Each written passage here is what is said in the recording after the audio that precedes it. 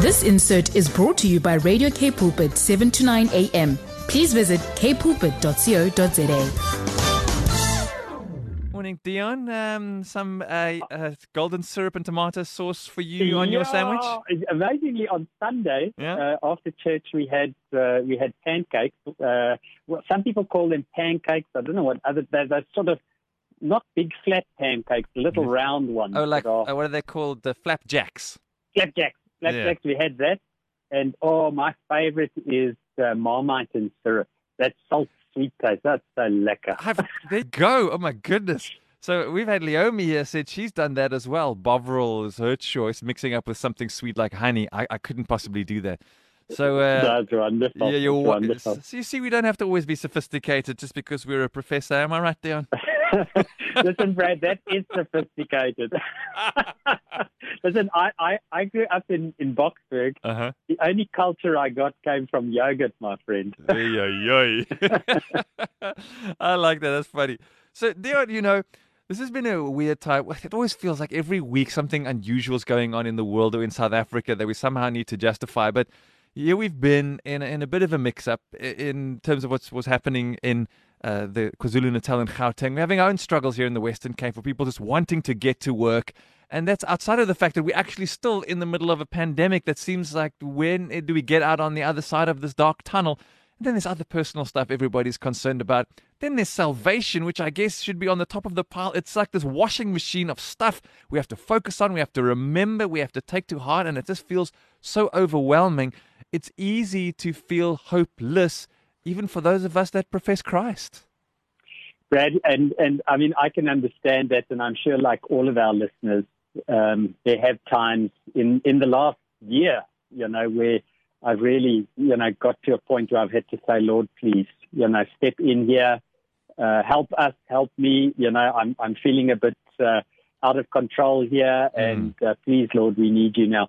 And I think it's okay. I mean, we need to be honest about those feelings. But of course, the other side of that particular conversation is also to recognize that we should lose hope if we think everything depends on us. We should lose hope if we think everything depends on our earthly systems, our governments, our economic systems.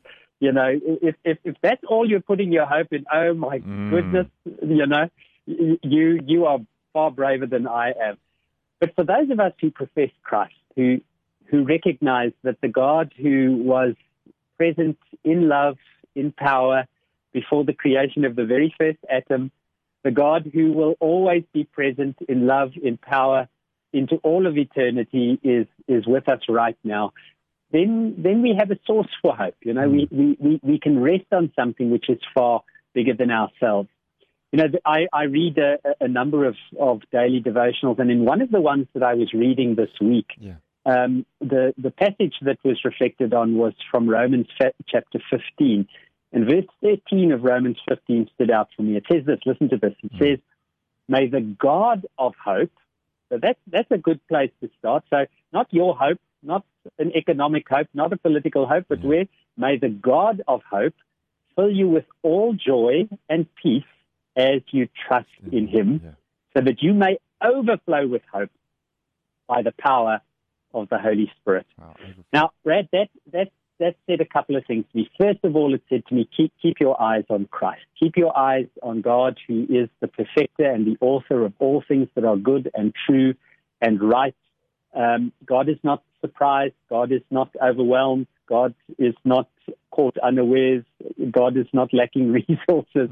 This God whom we serve knows exactly what's going on and knows how to deal with it. And what's even more wonderful, this God has a perfect place, a perfect plan for you as you're listening today. God knows exactly where you fit into all of this. And that's the first thing to hold on to. The second thing, of course, is that it says there that may the God of hope, so that's that God, fill you with joy and peace when you trust in him, when you place your trust and your hope in him, when you turn to that God and say, okay, Lord, I'm not quite sure what to say. I'm not quite sure what to do. But I want to feel the way you want me to feel. I want to act you want me to act. And I know, Lord, that when I do that, when I do the simple things, I can trust in you.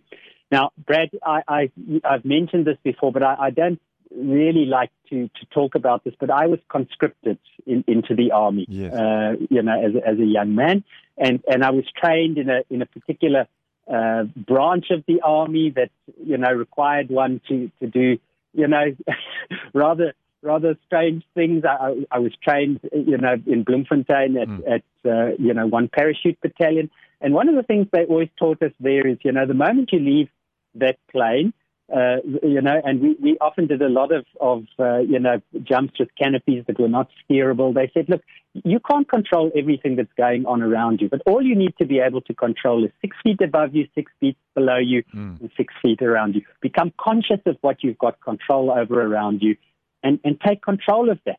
Be responsible for that. And that's been very, very good advice for me throughout my life. A friend of mine recently summed it up. He said, we must pray that the Lord softens our hearts and hardens our feet.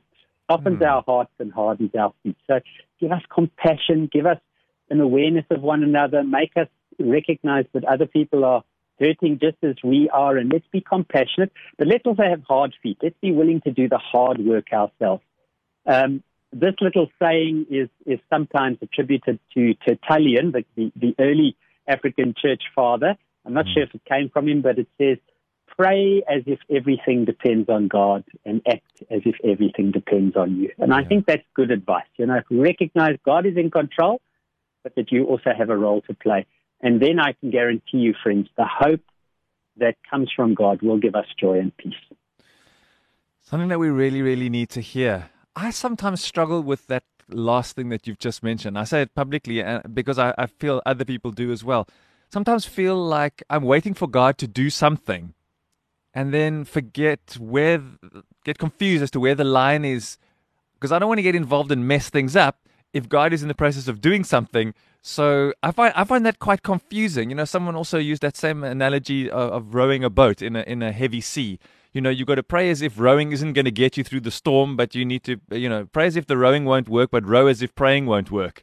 And I've struggled with that, to be honest. I don't know if anybody else, where's God's sovereignty and the actual, what he's going to do in a circumstance, and me, I don't want to do so much in my flesh that I mess this whole thing up. So I find that quite confusing personally.